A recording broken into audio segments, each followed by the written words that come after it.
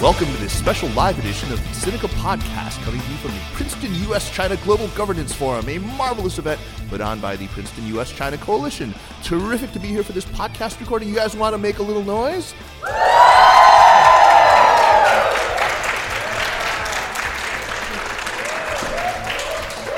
That was so worthy. I'm totally flattered. Anyway, I am Kaiser Guo, and I am glad to say that the Sinica Podcast has now been running for 8 years. Jeremy and I started it on April 1st, 2010, back when we were both living in Beijing, and here we are now in April 2018. Him living in Nashville, Tennessee, me living in North Carolina, and doing this show for a living now when it just started off as a hobby. And that is thanks to SupChina, which I needn't remind you is the best way to stay on top of the latest news coming out of China in just a few minutes a day through our free email newsletter and, of course, on our website. We've got loads of great original writing, amazing photography, a growing stable of podcasts, and lots more. It's a feast of business, political, and cultural news about a nation that is reshaping the world.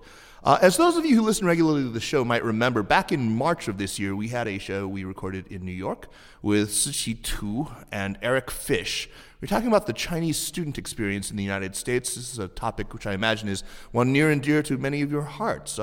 We talked about the pressures that they are under, the social and academic, and increasingly the political pressures, as allegations of Chinese influence operations and all sorts of incidents involving politics become more frequent. So you can think of this as sort of part two of that episode. Our guests on that previous episode study the situation, but today we're very fortunate to have with us somebody who has legit lived it, experienced life here in the U.S., as both a high school student and a college student. Indeed, he even served as president during his senior year at USC of the Chinese Students and Scholars Association, an organization that has come under quite a bit of scrutiny for its alleged ties to Chinese consulates and embassies. So he's won many, many awards, mainly for being super young and unreasonably successful. Bloomberg Businessweek 25 Under 20, Forbes 30 Under 30 award. I think we could keep going numerically by fives, but I'm not going to, because that would just make me feel shitty. And, please, everyone, welcome Gao Yutong, Tony Gao, founder and CEO of the company Easy Transfer.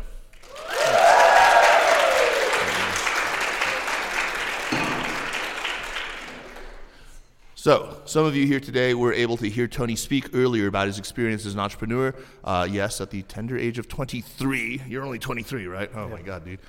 He's already a serial entrepreneur, but we're not really going to focus so much on that, but rather about his time studying in the U.S. And because he's a problem solver by nature, we're also going to get his perspectives on some of the many issues that now confront Chinese students in the U.S. and, issues that are confronting the educational institutions that those students attend.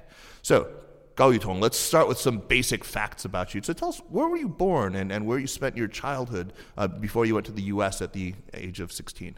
Yes, so actually I was born in Beijing, raised up there for 15 years. And I'm like the typical Chinese student, raised up by the grandparents. And actually my life is kind of different, not that typical though. So my life, I went to the boarding kindergarten since I was 3 years old. And after that, all the way in the boarding school until 15 years old.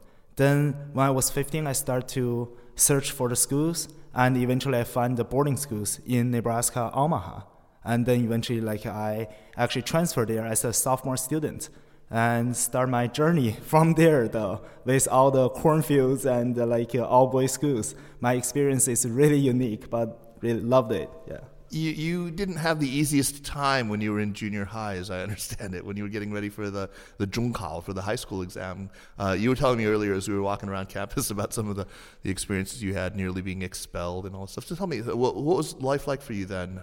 Yeah, so since my kindergarten and the primary school, it's all boarding. So that school is they do not focus that much on academic.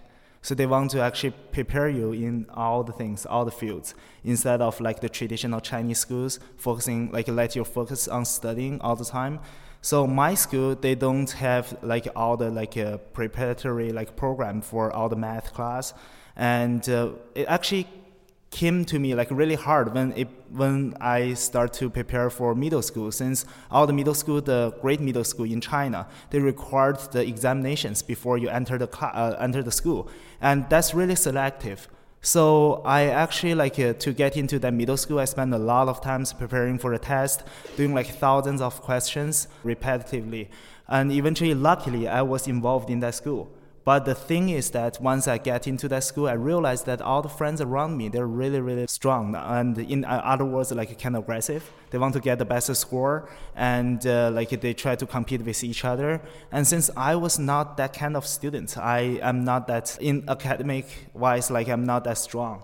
So I was under huge pressure, which lead to me one solution to stand out among the students is always to prank in the class. So what I do is I did a lot of different stuff in the class. Every time when the teacher says something, I always have other things came up. And eventually, when I was in the eighth grade, the teachers, the class, not the teachers only, but more like the directors of the school. Uh-huh. She was dreaming about I was just taking the walls of the school down. And she was worried about that so much. So in the next morning, she asked my parents to actually take me to the hospital to see whether I have some kind of a disease or not. So otherwise, based on a dream. Yeah, based on the dream. Okay. And that's I think crazy. Maybe she's the one who needs psychiatric care. But eventually, I was lucky enough. I did not have any illness or disease, so I was able to survive in that school, keep my spot, not get expelled. But eventually, my parents think I really need the other environment to let me enjoy studying and learn what I want. That's really important, though. So you decided pretty early on then, or rather your parents decided pretty early on that you weren't going to attend university or even high school in the United States, or in China, that they would send you to the U.S. instead. So already you were sort of off that Gaokao track, right? Yeah. Okay, interesting. How much of a say did you have in choosing the school that you ended up attending? You ended up attending, if you weren't here this morning, a boys' Catholic school, boarding school, in Lincoln, Nebraska, in this place surrounded by cornfields and more cornfields. So, this was clearly not your choice, I'm imagining. What red-blooded 15-year-old boy chooses that dire fate for himself? My parents, although they're really strict, but they can open though. They talk to me gradually. So they let me know there's a great school, know the rankings, know all the facilities, all the sports, all the teams. And I think the life there, it should be really interesting. Besides, they don't have girls. So for me, my parents spent 3 months trying to persuade me to go to that boarding school. And eventually, I just take the offer. I was if I can really work hard for 3 years, I could get into the dream college, and then that could possibly change my life. So I really end up being in Omaha, Nebraska, with all the cornfields all the time. But eventually, that place really changed my life. Yeah. What were some of the reasons that they wanted you to go to this particular school, though? I'm sure they had their reasons for choosing it. Yes, so in China, a lot of parents, if they want to send their kids to study abroad, they're kind of worried about the school's dynamic or the environment. Because nowadays, every single year, we have around 400,000 Chinese students coming to different countries to study abroad. In the US, the number is about 150,000 students upcoming every single year. So all the parents are worried that even though they send their kids to study abroad, the problem is that all the Chinese kids will get together and they will talk to each other in Chinese, Yep. Never learn American culture, eat Chinese food all the time, and eventually they will get back to China after they graduate. So my parents they don't want me to become the typical Chinese international students here, and they want me to really learn the American culture. So that's why they sent me to Midwest, which that place has no Chinese before. In my high school, I was the first one in the school's history, and eventually I learned some American culture, but still, I'm more like the banana, although, I was born in China, but, I try to learn the American culture, but it's still hard for me, yeah. So that's interesting that you at least tried to learn American culture. I have a daughter who's 14 now. She was 12 when we moved to the States. And in this whole time, she has been completely immune to the seductions of American popular culture, whether television or literature or music even. Instead, she's completely wrapped up in East Asian culture. It's Japanese manga and anime. It's Chinese silly television shows and sitcoms and whatnot. And of all things, K-pop. That I can understand. I mean, that's some pretty great stuff. Now, K-pop is great. Now, my son though, he came over when he was 10, and the moment he stepped off the plane, he started speaking a language I've come to call YouTubese, which is just basically strung together internet memes. I mean, it seems like that's how he knows to speak. He's an aficionado of hip hop and knows everything that's happening in American popular culture up and down. Watches all these shows, and it's just so weird, the contrast between them. Where do you fit in this spectrum? I mean, were you immune? Were you pining after Chinese culture? What happened to you when you came? Yes, actually, I was kind of the hybrid type. So I love the food, and I love the movies. I love all the superhero movies, the Marvels. I watch that all the time. And eventually, when I get here, I really want to get involved into the groups. So I try to get friends from the American society. I talk to my classmates all the time, and during the weekend, if they want to invite me to their houses, I will try my best to make it. But the problem is problem arises when it came to the deeper level. Once we were friends for a month or 2 months, they start to get the conversation much deeper. The conversation involves with all the cartoons such as SpongeBob. I never watched it before, and you also never watched SpongeBob? Never though. I don't even know that though. In China we watch what it's called 海绵宝宝. Yeah, 海绵宝. Yeah. So I never watched that before, and always the conversation end up there. So I was kind of embarrassed all the time. And although I try really hard, but the reality is that because the environment you grow up with, they don't have that. So if you really, really want to catch up with that, you get involved, you really have to catch up with all the information they have when they're in the childhood. That's really, really hard, and it takes years for you to complete. So how did that impact you? I mean, you're obviously not an introverted person. You're quite an extrovert, and you made the effort, right? You made the effort to connect with these guys. But we were talking earlier, and you were talking about how you would be sort of, really, what's the right word? Ganga, just awkward. Yeah. I mean, there would be these moments where you couldn't continue a conversation because you didn't have the context or you didn't have the background. How did you deal with this? I mean, did you experience that same sort of alienation and loneliness that a lot of Chinese students have described on coming here, or? Actually, yeah, kind of after the second year, we actually I feel one thing really puzzled me, because when it comes to the prom time, the homecoming time, before 3 weeks before prayer, all my friends will gather in some house parties, and they will invite me to their houses. And I feel kind of embarrassed because all the time, when I try to approach a girl, and I found the conversation end really quickly though. And there's no way for me to just get involved. So after that, I even think about just stop trying that hard to get involved. Or even I try to just get friends with the Korean students, Japanese students. At least we have a lot of things in common. Then that's easier to get along with. So that's the reality though. And I mean although all the Chinese students, I believe they all try really hard to try to get involved, but some problems or issues with the culture just listed down there. It's just exist, and no one can change that though. But I have to say, I mean, there were clearly some advantages that were conferred on you by the fact that you went to a school with no other Chinese kids, right? Yeah. Talk about that. I mean, your English, your command of English, for example, right? I mean, it's much better than a lot of, boys, at least especially who come to China from China and spend only a few years here. Yes, I mean, I can have to practice the English because I'm really a talkative person. No one can stop me for talking, and in that environment, I try to talk to friends all the time. And the best part of being in the Midwest is the people are really friendly. They try to help you all the time. And I still feel lucky to actually get involved into that high school, because I mean if I go to the Eastern Coast, no one probably will talk to me though, and I'm become the lonely boy, and I probably will get involved along with all the Chinese students together, become the typical students. Yeah. I see a lot of people in the audience looking at each other knowingly, so I'm taking that as an affirmation of the universality of this experience. What's interesting to me is that your father was actually a visiting scholar here in the U.S. at a time when a very different kind of student came to the U.S. from China. China had very different economic circumstances, and of course, very different political circumstances now prevailed both in the U.S. and in China.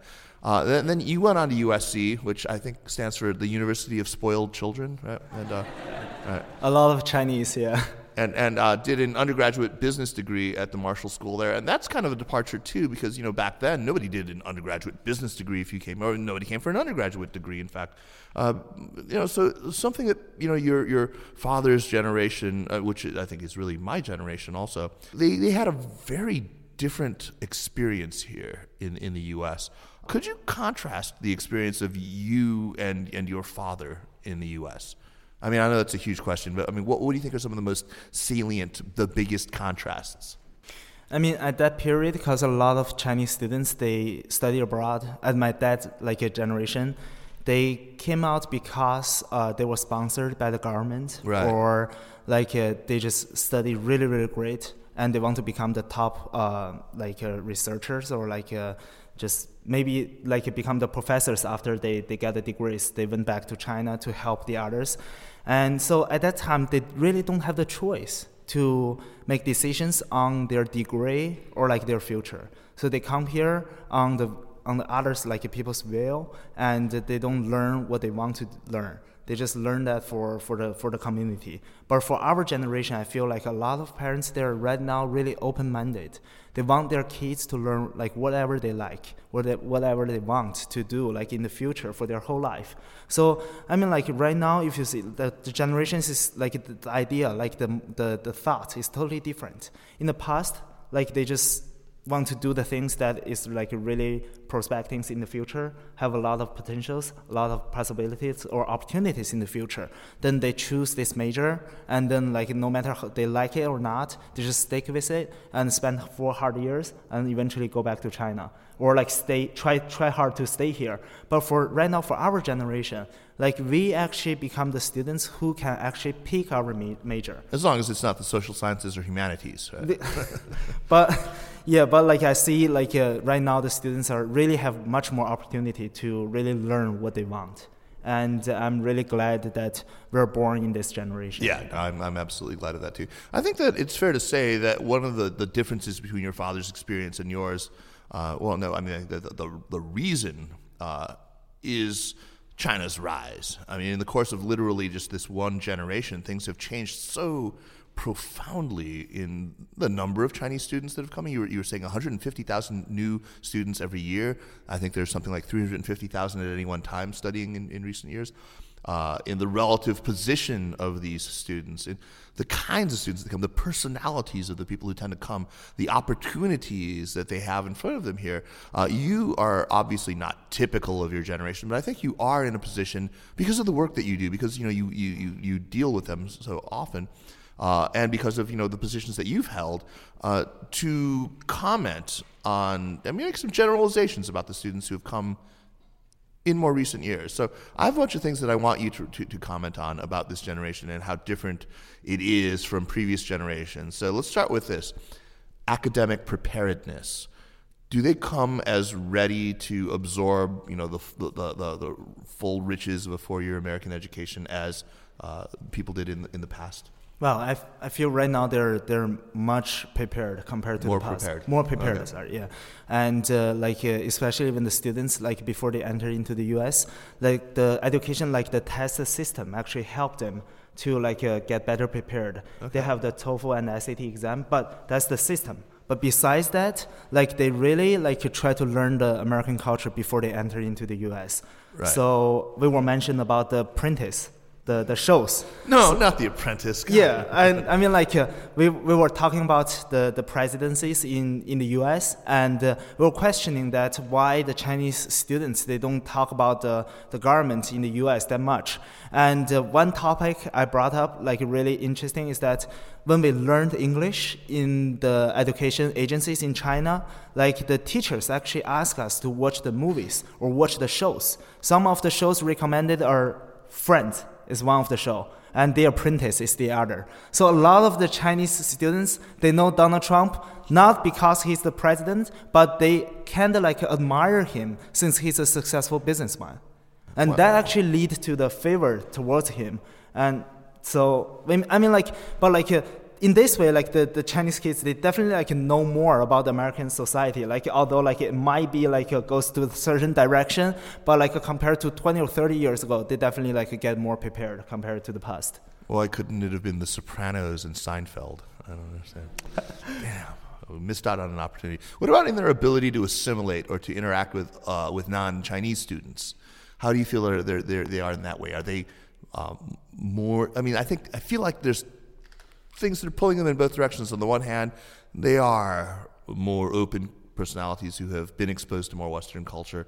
On the other hand, there's just so damn many Chinese students now that they can. I mean, it's like expatriates when they go, to study in China. They end up hanging out together and not learning any damn Chinese except for 啤酒 and 厕所 and 没关系 and 很麻烦. I mean, it's just.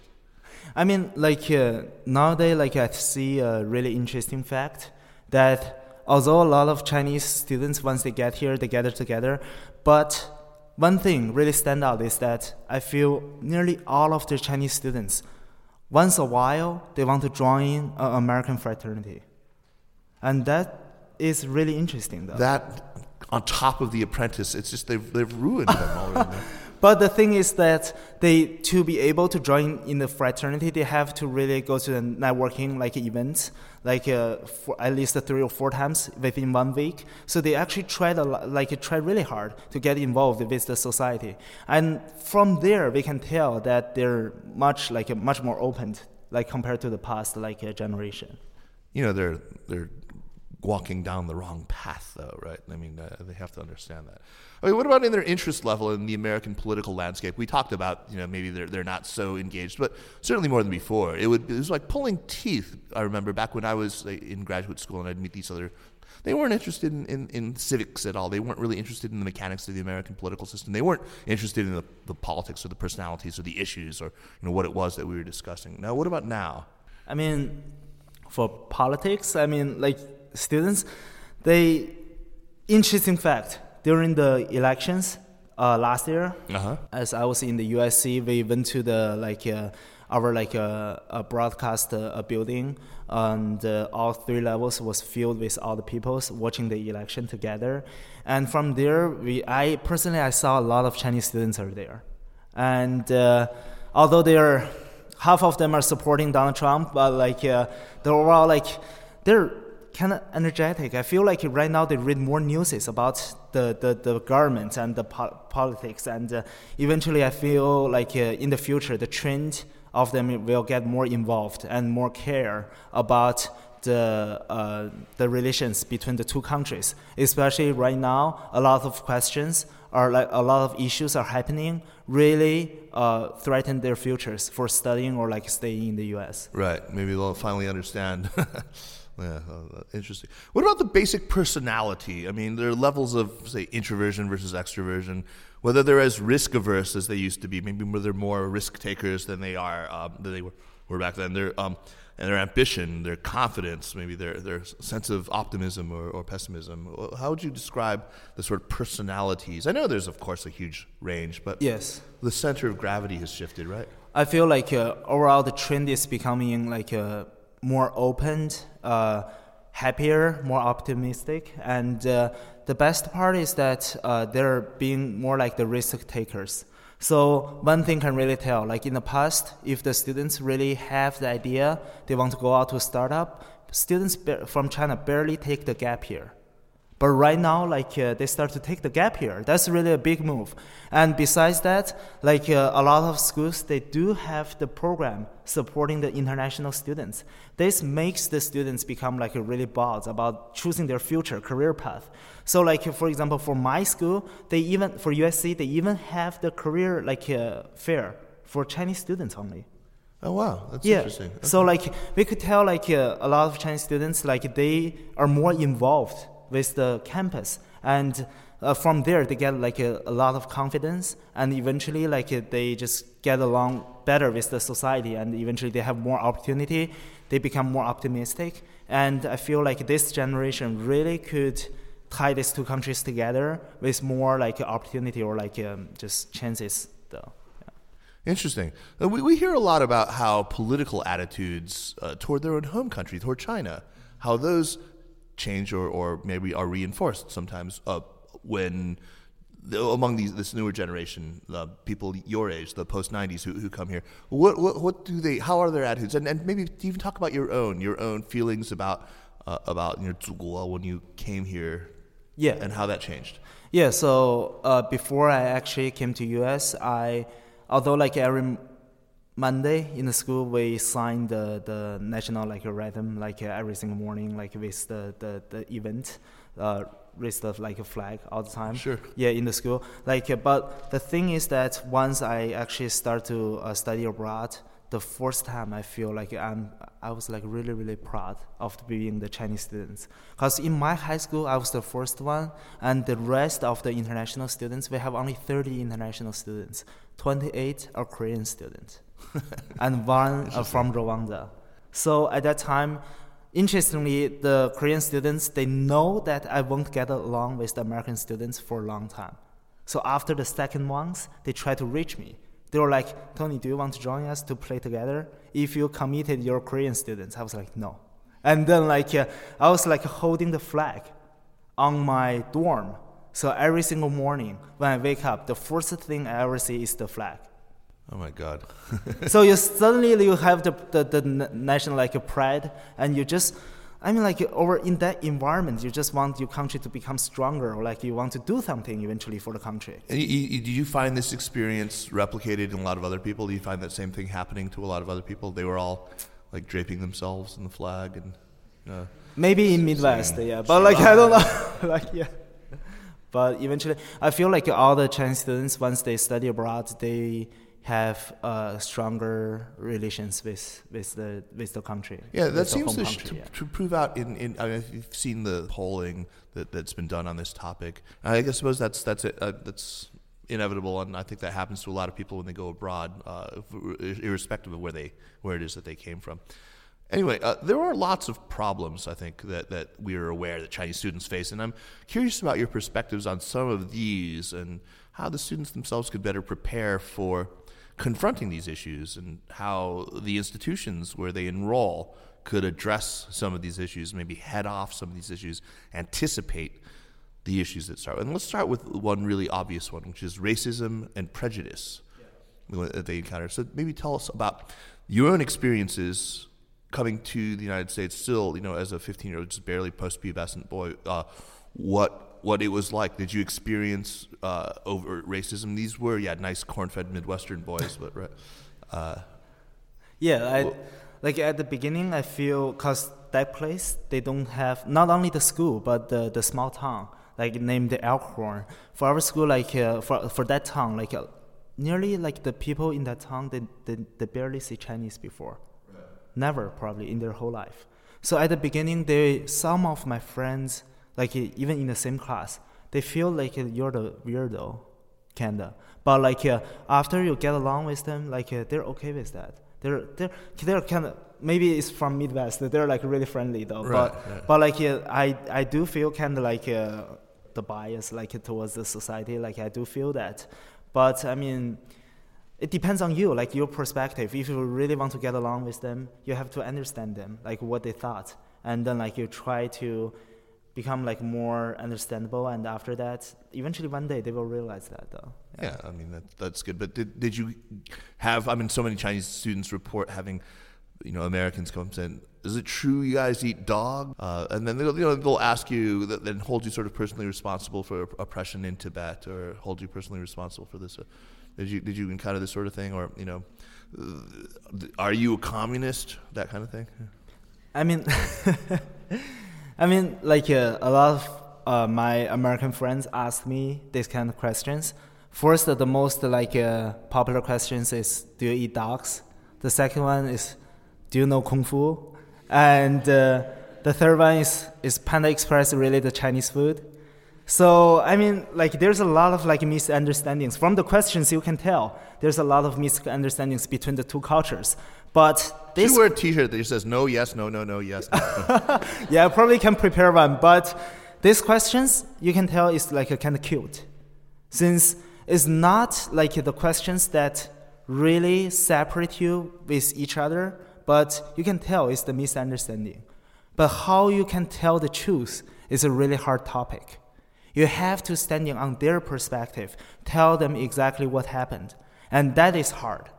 Really, really hard. So like, I mean, like we definitely, like when we came here, a lot of Chinese students, they tried it. And they tried it really, really hard to make the other students feel like they're kind of aggressive. But if you're standing on their like standpoint, they just try to solve the misunderstandings. So how do you mean? Like they would be really assertive about their Chineseness, or? I mean, like if you take the questions for like for example like the Tibet questions or like the Taiwan questions. Right. I mean, like they definitely have different perspectives though, like between the two groups, between the Chinese students and American students. And for American students, they have this value like build it really rooted from their like probably middle school history class, high school class. So like it's been like 6 years for them. You cannot just persuade them with like one night, within one night. That's impossible though. That all the cultures are deeply rooted since the like 6 years ago probably when they like just take the history class. And for the Chinese students, same. So like they actually learned from the primary school even for how China developed all the history side. So when these two cultures like can conflict together, like either side, they have like a really strong will to pursue the other side. But the problem is that for American students, they're more like open. So once the conversation starts, they will never argue that much. But for the Chinese students, when they think the issues, like we hold the standpoint is definitely correct, we want to speak out, but we don't know which way we have to go. Right. Which leads me to my next question, which is about their own political commitments. You've talked about your own re-embrace of the flag-raising ceremony, what about, you've heard, for instance, about this woman named Yang Shuping, who was at the University of Maryland and gave a graduation address where she talked about the joy she felt at being able to breathe the clean air and to breathe the free air, the atmosphere of political liberty.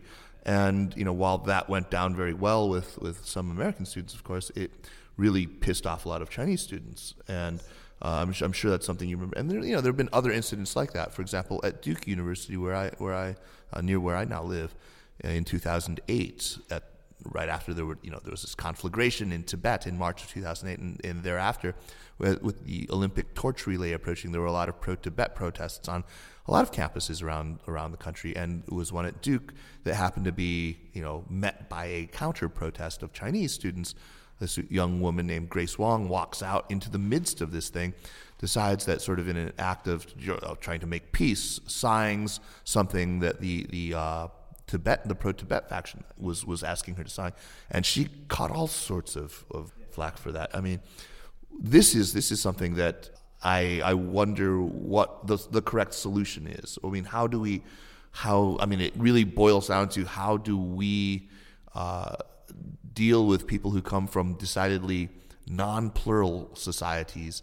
Do we expect them to assimilate to the pluralistic values of our society, to understand the right to expression, or do we try to be deferential and maybe bow to their sensibilities and sensitivities? I mean, like for speaking of the Tibet and also the case happened in Duke, if you think about this, so if American students they studied or exchange in China, and one of the Chinese students has a flag saying California should be the independent country, or Texas should be independent country, the American students will argue with them. No, they wouldn't. They would probably just laugh. Yeah, I don't think that they would get that wrapped up about that. Yeah, but if you really think about this, that's the difference, really the difference in the culture, though. So well, yeah, that's what I'm saying. It is a very big difference in the culture. But how should institutions prepare students for that? What sorts of expectations should they set? And how should institutions in China who are assisting in sending students to study abroad prepare their students for this? So, because in the US, if you have the questions, most students will raise the questions up. They will directly ask the questions. But in China, people tend to hold the questions for a while, and then they collect the questions, and then they go really, really wild. So the problem is that, just the cultural difference makes them although they're in a different country, but the way they're doing things are the same. So if they really have the questions, we have to tell them they have to raise the questions up. They have to directly talk about these questions. And I talked to a lot of schools administrators, all the departments, especially the Office of International Students. They were like, we never see the Chinese faces for raising up the questions, for raising up the issues. If they come to the office, talk to us directly, we will have a solution. But for the most time, when they have the questions or issues, they will just hold the issues, and eventually people will group together to just boycott or do the things. And then blow up, right? Yeah, blow up. And when the things blow up, that is really, really serious. Yeah, and I think they need to understand how it shapes impressions of Chinese students and how it has a very strongly negative effect. So what do you think the educational institutions here should be doing maybe to better prepare Chinese students for the experiences that they're bound to have in American classrooms, especially if they're studying history or geography or places, things where issues about Taiwan or Tibet or Tiananmen are going to come up? Yeah, I feel the campus right now, a lot of schools, they have the program, for taking the new upcoming students, they have the orientations. Over the orientation events, they could tell that they're trying hard to embrace the diversity culture. And once they're reaching to that step, they could have some questions listed up, the sensitive one, and discuss up front. So all the students reach to that step is not because they don't know the result. They definitely know the result. They definitely don't want to boycott. They definitely don't want to create a chaotic for the chaos, for the school. But the problem is that before they enter here, no one told them what they have to do, what they should do, or what's the environment like. So you were the president of the CSSA, the Chinese Students and Scholars Association, during your senior year at USC. Was this something that you ever encountered? Were these issues that you had to sometimes deal with? Yeah, for us, for career-wise, that's one of the most issue, because a lot of companies in the U.S. they don't have the visas offered for the international students. So a lot of students are complaining about the unfair trade. So we have to talk to the career service office to solve this issue. But at the beginning, the school, although they try hard, but the employees, the companies, they really don't have the wills to hire the international students. Then the school are actually compromising too. So they try to group us together to hold the career fair for international students only. For both of the two sides, I see these two groups are trying hard to reach to the same level. But it takes years for them to complete this journey, though. Yeah, but it is at least encouraging that they're both trying to do this. They're trying hard. I can tell they're trying hard from both sides. Yeah. Right. But there's the other issues that are that surround the CSSAs right now. Yeah. There are all sorts of allegations that they are, for example, reporting the names of disloyal or insufficiently patriotic Chinese students to. Tell us about your experience there at the CSSA. I know you're not deputized to speak on behalf of all CSSAs, but about your own experiences. Did you have any overtly political issues that you had to deal with? Not really, though. For us, at USC, right? USC, yeah. Our organization has more than 200 people, 200 members in our group, and. When I ever think about CSSA, I feel that's more like just a student organization. That is a student organization. Sure. So actually, it is my best memory of the college. So I have meet a lot of friends there, all the Chinese friends. Right. We meet in the organization. So it's more like the fraternity, but in the large, really large scale. We have 200 students instead of probably 20 or 40 people. And also for our, we only want to the only thing we want to do in CSSA is like just offer the service or helps for the other students. That's it. Like for example, like and throw a big party for Chinese New Year.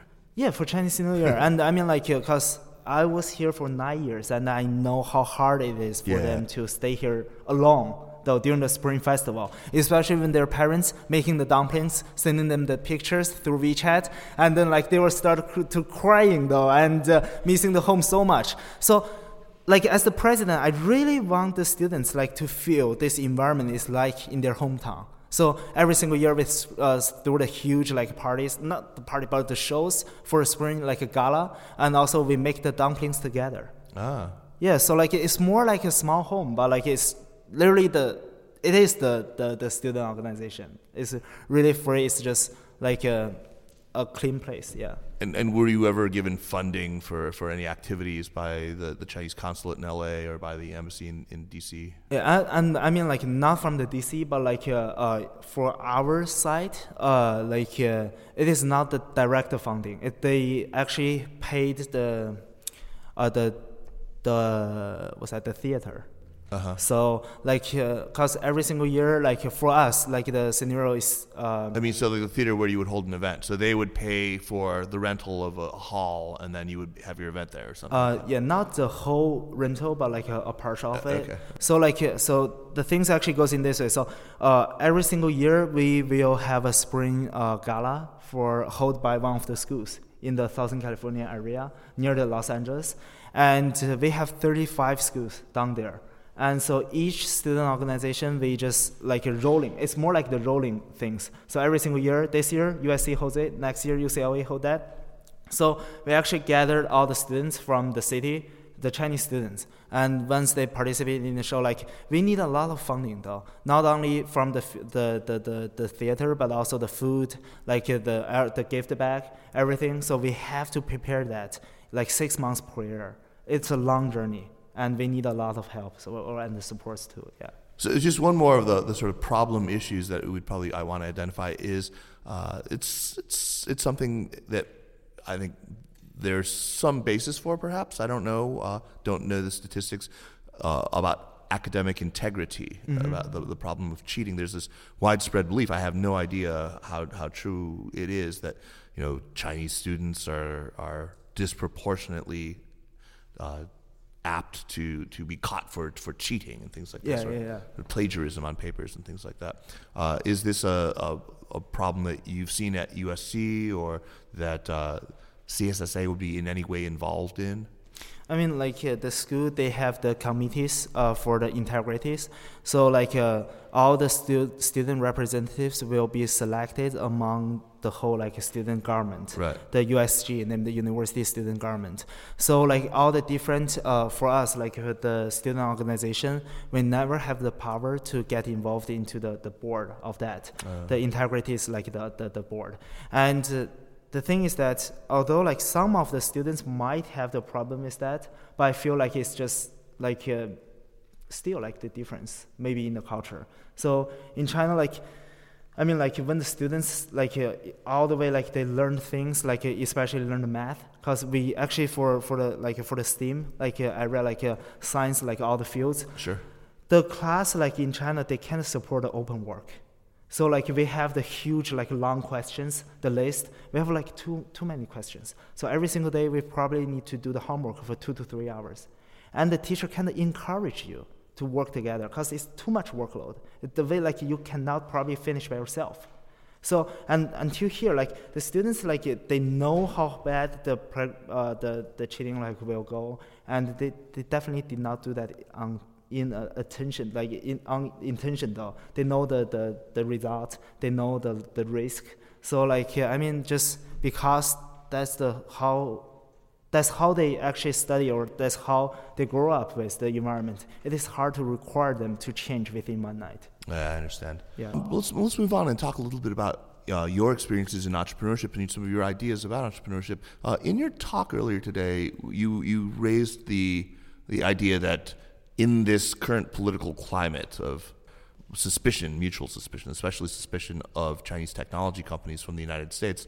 You cited the case of Huawei and their inability to close a deal with AT&T to have their phones distributed. Even Best Buy is not going to be distributing Huawei phones anymore. There's a lot of things. You mentioned Alibaba, for example, and how they haven't made a large R&D center here. I know the company I used to work for has a fairly substantial R&D center here. Is this something that that is trickling down to college students right now? Are they worried about their prospects for being able to stay in the U.S. and to work for maybe Chinese companies that are based here? Yes, I mean, they are kind of worried. And speaking of the environment right now in the U.S., like for Huawei, I know that they have the researchers, like the Huawei schools in Britain. Sure. And the students are like, after they graduate from college, they will get into the Huawei department, Huawei office in UK, like in London. They have a lot of opportunities because the governments down there are really open towards the Chinese companies. So the students are really like have much more opportunities compared to study here right nowadays. And you see like all the governments, their reactions, like not only necessarily like affect the students directly, but will create huge panic among them. And I feel like this panic will really like take the all process, like from Obama presidency, our friendship will take back by at least 2 years or more. Finally, I mean, before we move on, let's talk a little bit about your thoughts on the entrepreneurial ecosystem in China and what you think Chinese students who have entrepreneurial urges should be doing. Should they bother at all right now to come to study in the U.S. when right now the premium that a haigui, a returnee, used to command on the job market back home is no longer what it used to be? Yeah. Should they just stay in China? Should they come here? And if they do, should they work in Silicon Valley for a few years before thinking about starting a company? You didn't. Yes. Yeah. I mean, it's the environment is really different. So we feel like for U.S., that among the tech side, like in Silicon Valley, it's definitely more developed. But in China, since we have huge population and the circumstances like for using the technology is much like higher. The possibilities for using the applications are much higher compared to the US. So in China, if you like go to, especially if we have the cheap labors for like delivery, all the things for like the outdoor services. Right, for O2O, so the whole industry is more developed compared to the US. And if you, for example, if you are in China, if you order the food, like for delivery, it's even cheaper than you go to the restaurant to eat by yourself. Right. So the whole dynamic, the whole environment makes like there's like a more opportunity for the students to start up in China.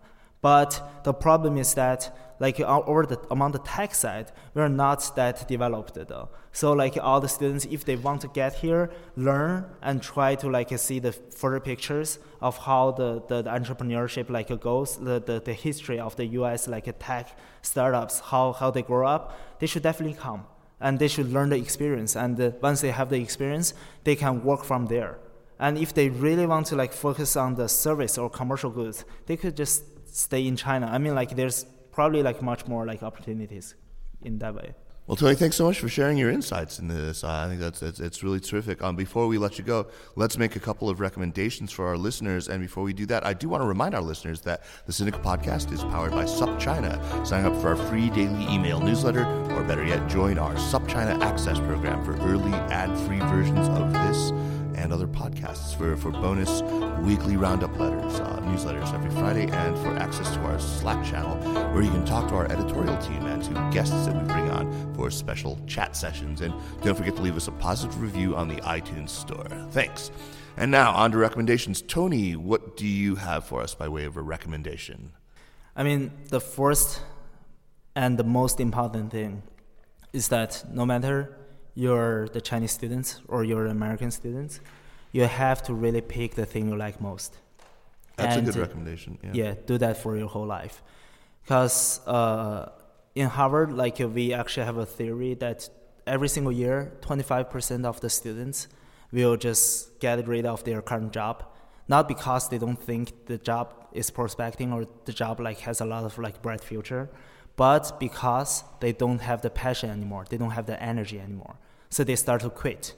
And that leads to really, the opportunity cost for them are really high. since they've been studying, preparing to enter this industry for at least 4 or 6 years, undergrad plus grad school together, and eventually one day they realize that they don't like this industry.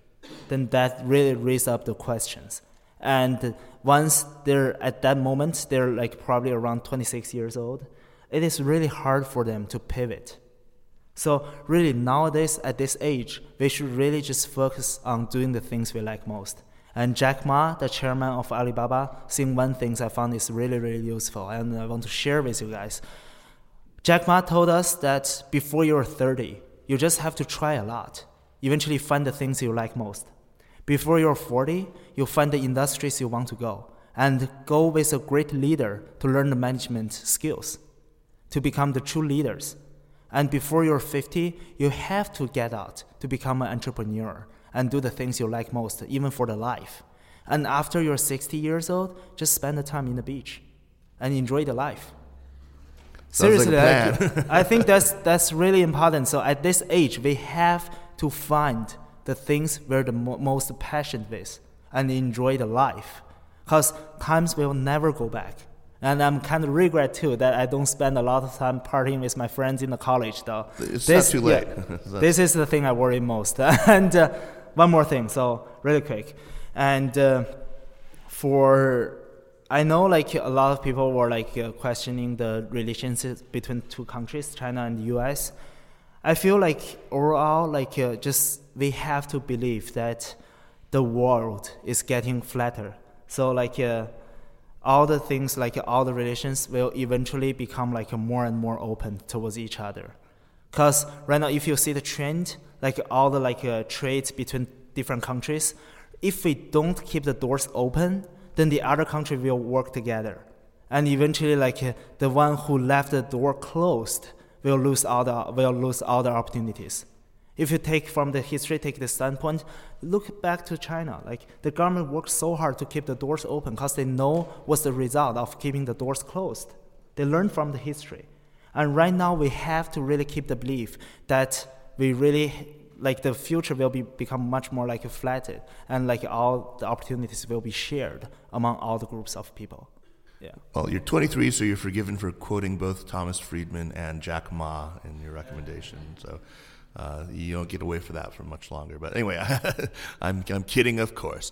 And it's hard to follow up on like a big sort of life and global kind of recommendation like that with just a recommendation of a podcast. But I really do want to recommend this podcast by the University of Pennsylvania, the UPenn Center for Contemporary China. It's an excellent podcast. It's quite new. It's hosted by a guy named Nason Mabubi, who teaches law at UPenn. In particular, the most recent episode, as of time of recording, is an hour-long interview with Damien Ma of the Paulson Institute. It's one of the best primers I've ever heard on the Chinese political economy. It is full of gems of insight, and it's really quite mind-bogglingly brilliant. So I highly recommend that you give that a listen. So yeah, that's my recommendation. Tony, Gao Yutong, thank you so much for coming once again, and let's give it up for him. All right.